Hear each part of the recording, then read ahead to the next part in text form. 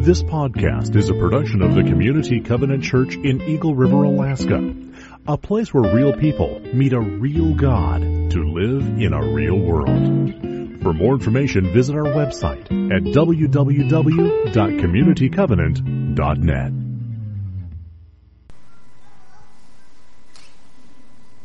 So again, the reading is from the book of Acts, chapter 15, verses 1 through 11.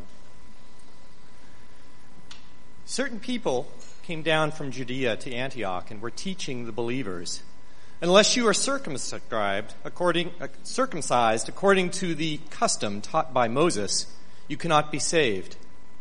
This brought Paul and Barnabas into sharp dispute and debate with them. So Paul and Barnabas were appointed, along with some other believers, to go up to Jerusalem to see the apostles and elders about this question. The church sent them on their way, and as they traveled through Phoenicia and Samaria, they told how the Gentiles had been converted. This news made all the believers very glad. When they came to Jerusalem, they were welcomed by the church and the apostles and the elders, to whom they reported everything God had done through them. Then some of the believers who belonged to the party of the Pharisees stood up and said, "The Gentiles must be circumcised and required to keep the law of Moses." The apostles and elders met to consider this question. After much discussion, Peter got up and addressed them. "Brothers, you know that some time ago God made a choice among you that the Gentiles might hear from my lips the message of the gospel and believe. God, who knows the heart, showed that he accepted them by giving the Holy Spirit to them, just as he did to us. He did not discriminate between us and them, for he purified their hearts by faith. Now then, why do you try to test God by putting on the necks of the Gentiles a yoke that neither we nor our ancestors have been able to bear? No, we believe it is through the grace of our Lord Jesus that we are saved, just as they are."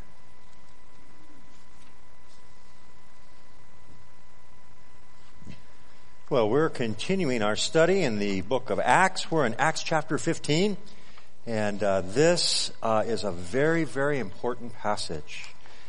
It really is a critical moment in the life of the church and in the Christian movement. It's a chapter in which decisions were made that would change everything, would change the course of the church, change the course of the world. You know, history is full of those kinds of things.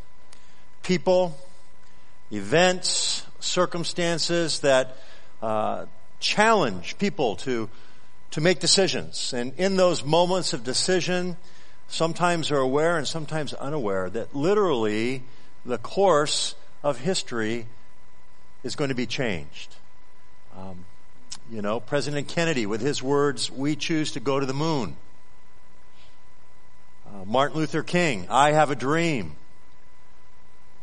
President Reagan, Mr. Gorbachev, "Tear down this wall." And I can go on and on and on, and you can think of some of those in your lifetime that were historic and literally echo through history. This morning, as we look in Acts chapter 15, the church, or this new movement of Jewish followers of Jesus Christ, have come to a critical moment. It's a moment in the life of the church that's going to define what happens to this day. Without the decision that was made in this chapter that we're going to read about and study today, you and I most likely would not be here. This church might not exist.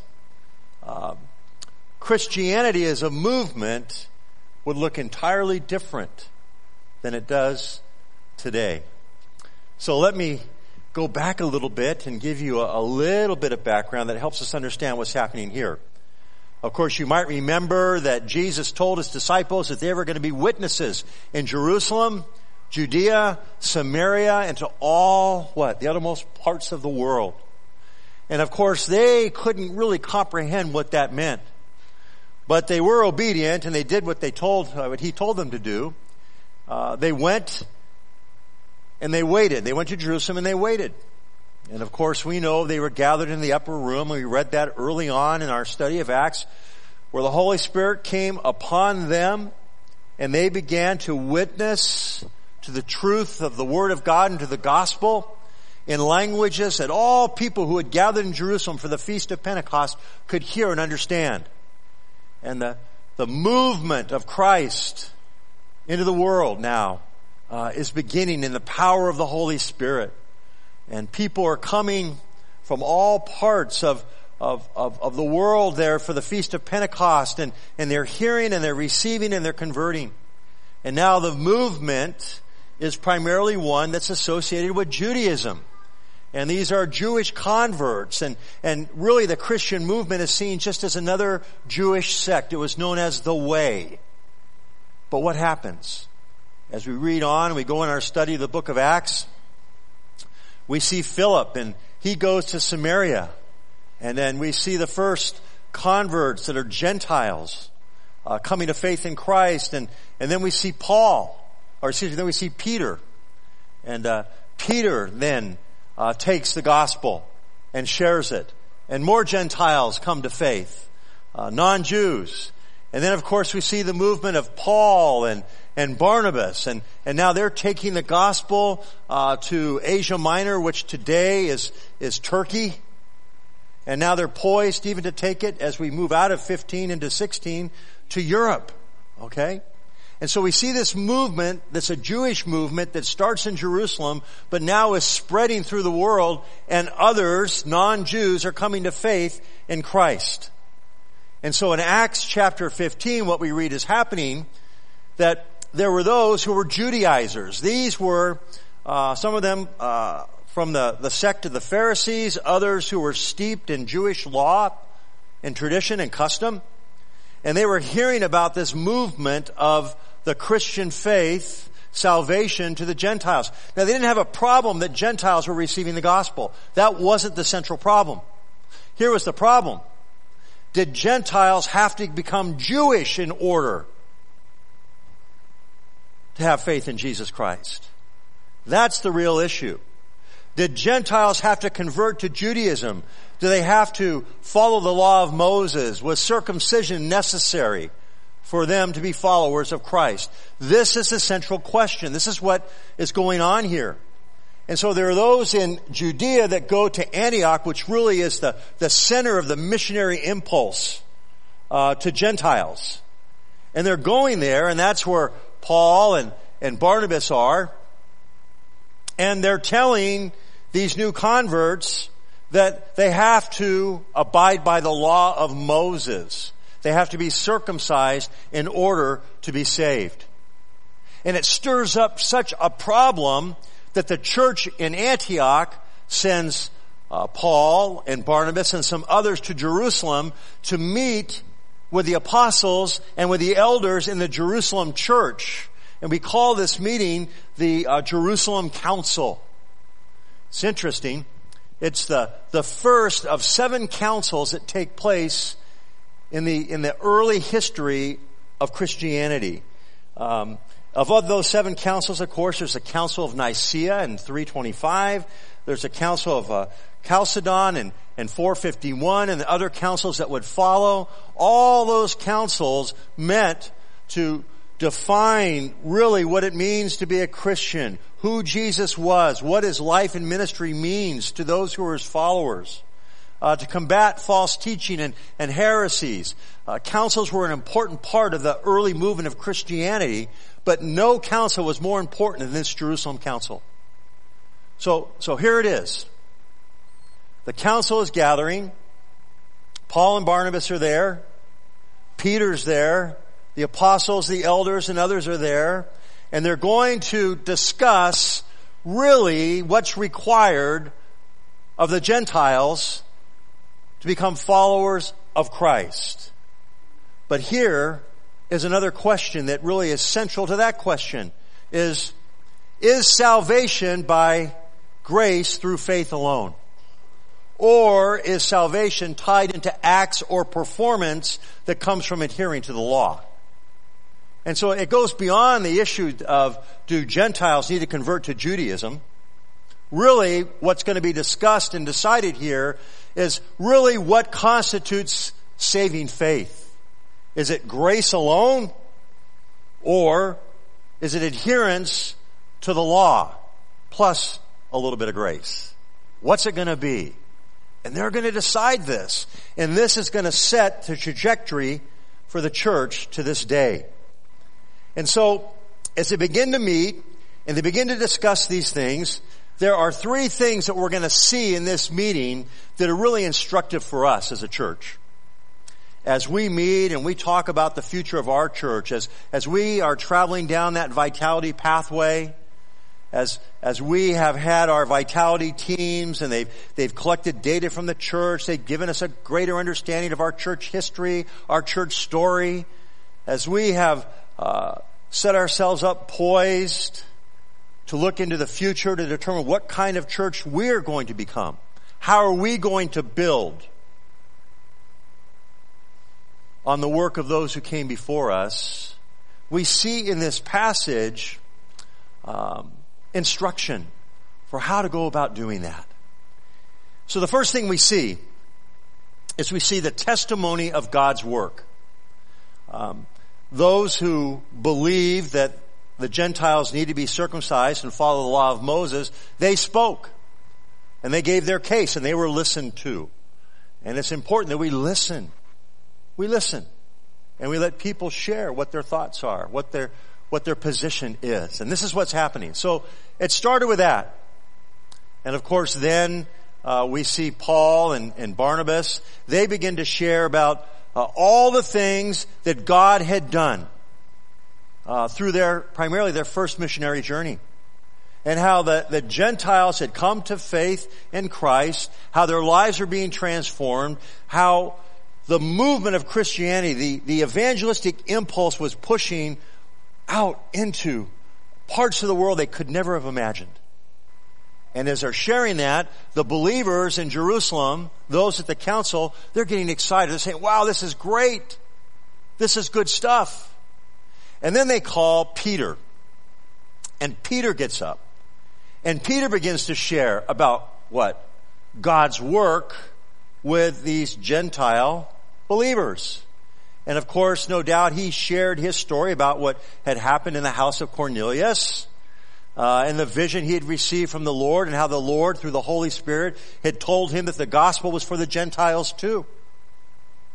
And even in his ministry to the household there, he would have violated Jewish custom and law codes in order just to sit and eat and have fellowship with a Gentile.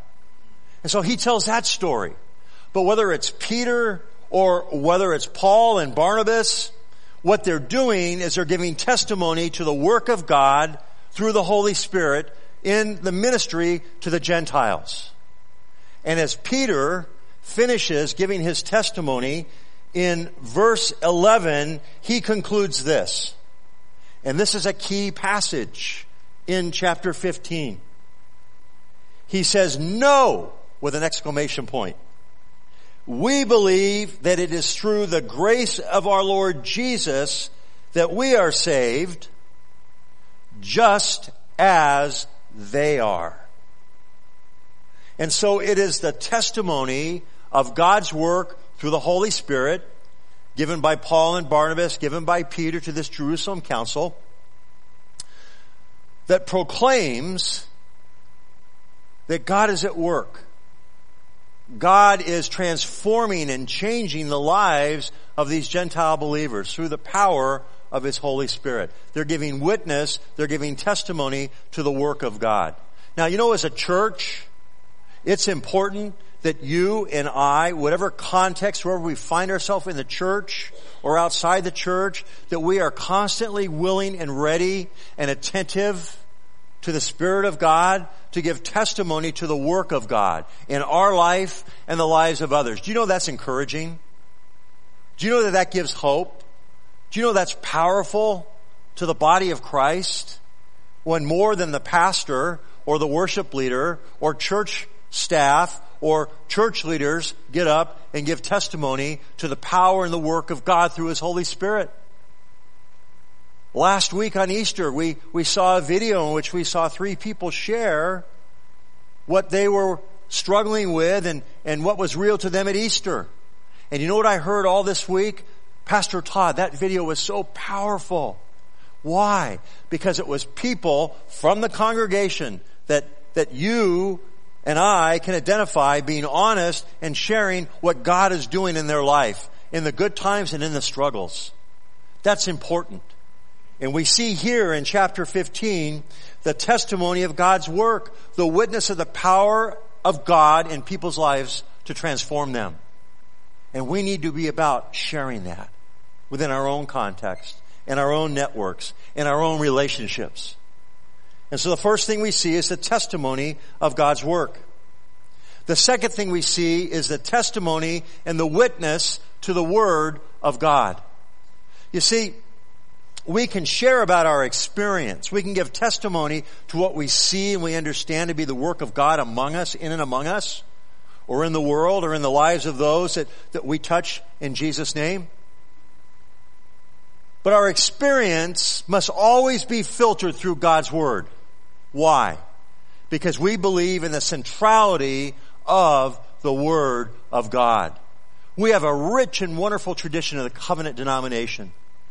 And that is those who, by faith, sought to make a difference in community, committed to mission, but always asking this, where is it written? And so they wanted to take the experience that was being testified to, and they wanted to filter it and look at it through the lens of the Word of God. Is this consistent with our understanding of the message of God's Word? And now we see James, who is the leader of the Jerusalem Council. And in verse 13, when they finished, it says, James spoke up. Brothers, he said, listen to me.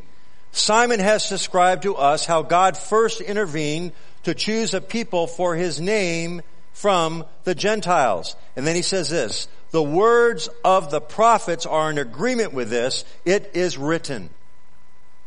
And so what he's doing is he's looking at what's happening, but he's trying to understand it and process it through God's Word. And so the testimony of God's work is always consistent, right? With a testimony of His Word. And that's what's going on here. And so he quotes from Amos chapter 9, verse 11 and 12. And what he's saying is the Scriptures testify to what we're seeing God do in the world. The Scriptures are saying that salvation is for the Gentiles. And so we see the testimony of God's work, the testimony of God's Word. Now remember I said that the key issue here just kind of goes beyond whether Gentiles need to become Jewish in order to follow Jesus. It really is the core issue of what constitutes salvation. Is it salvation through works plus Jesus, or is it through salvation through Christ alone, by grace through faith? And of course, Paul would later on write in Romans chapter 3, verses 23 through 24, these words. For all have sinned and fall short of the glory of God. All people have sinned and fall short of the glory of God. You see, the law becomes a yoke because the law can never be completely followed.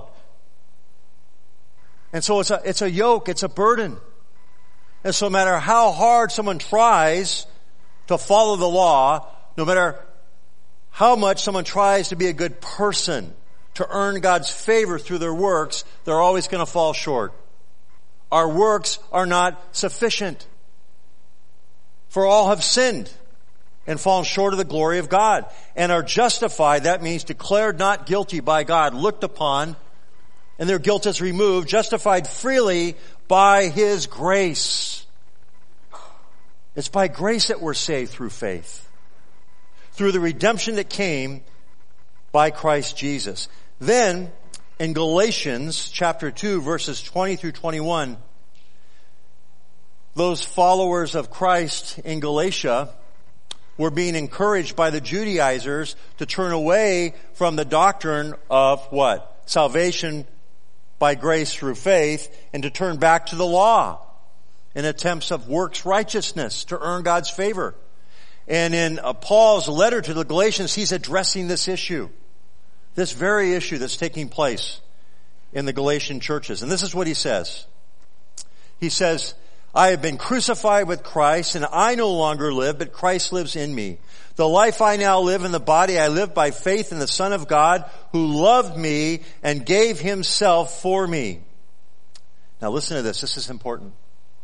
I do not set aside the grace of God.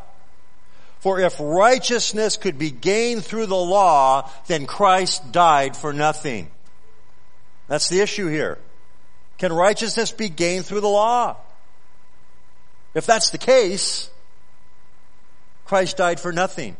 If you, through your good works, and by just being a good person and living life the best you could,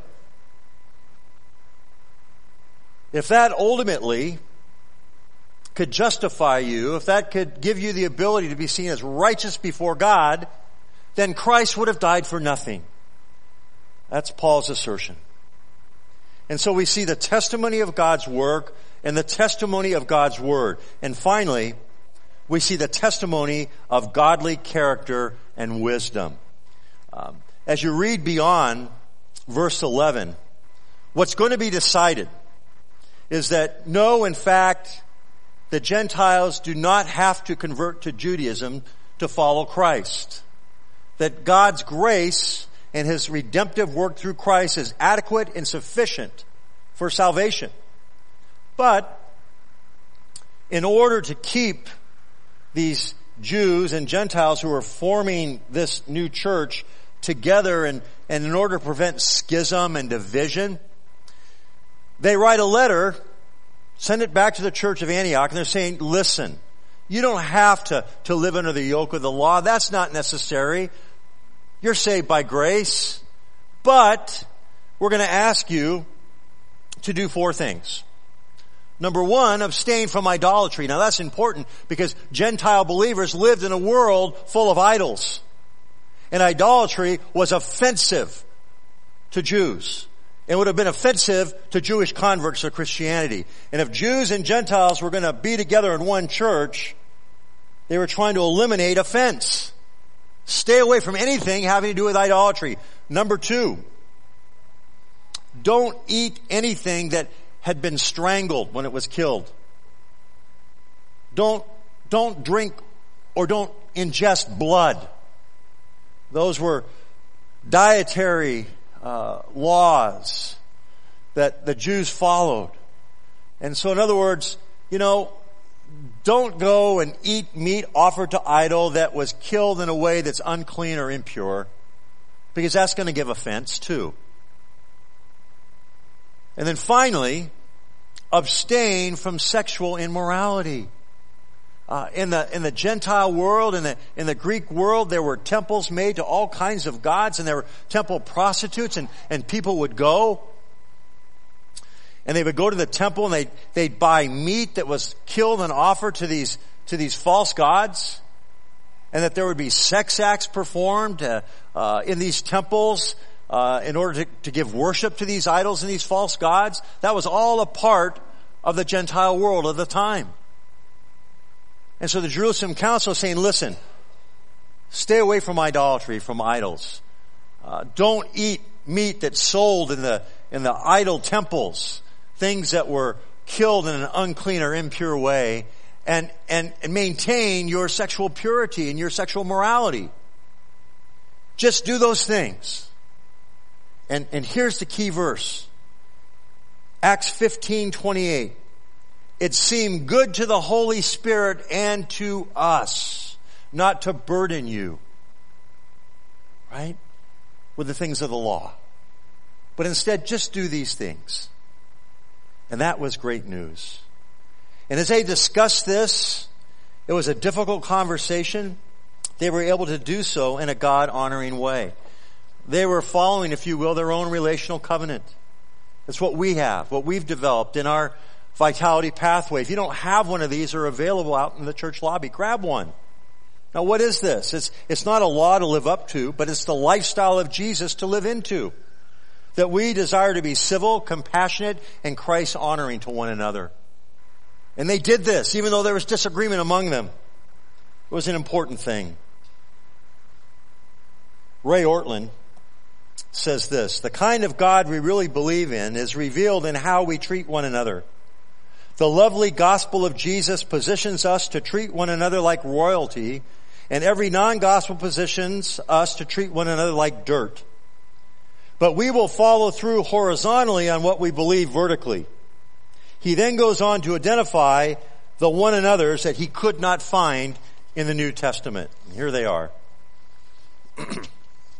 He couldn't find sanctify one another, humble one another, scrutinize one another, pressure one another, embarrass one another, corner one another, interrupt one another, defeat one another, sacrifice one another, shame one another, judge one another, run one another's lives, confess one another's sins, identify one another's sufferings, point out one another's failings.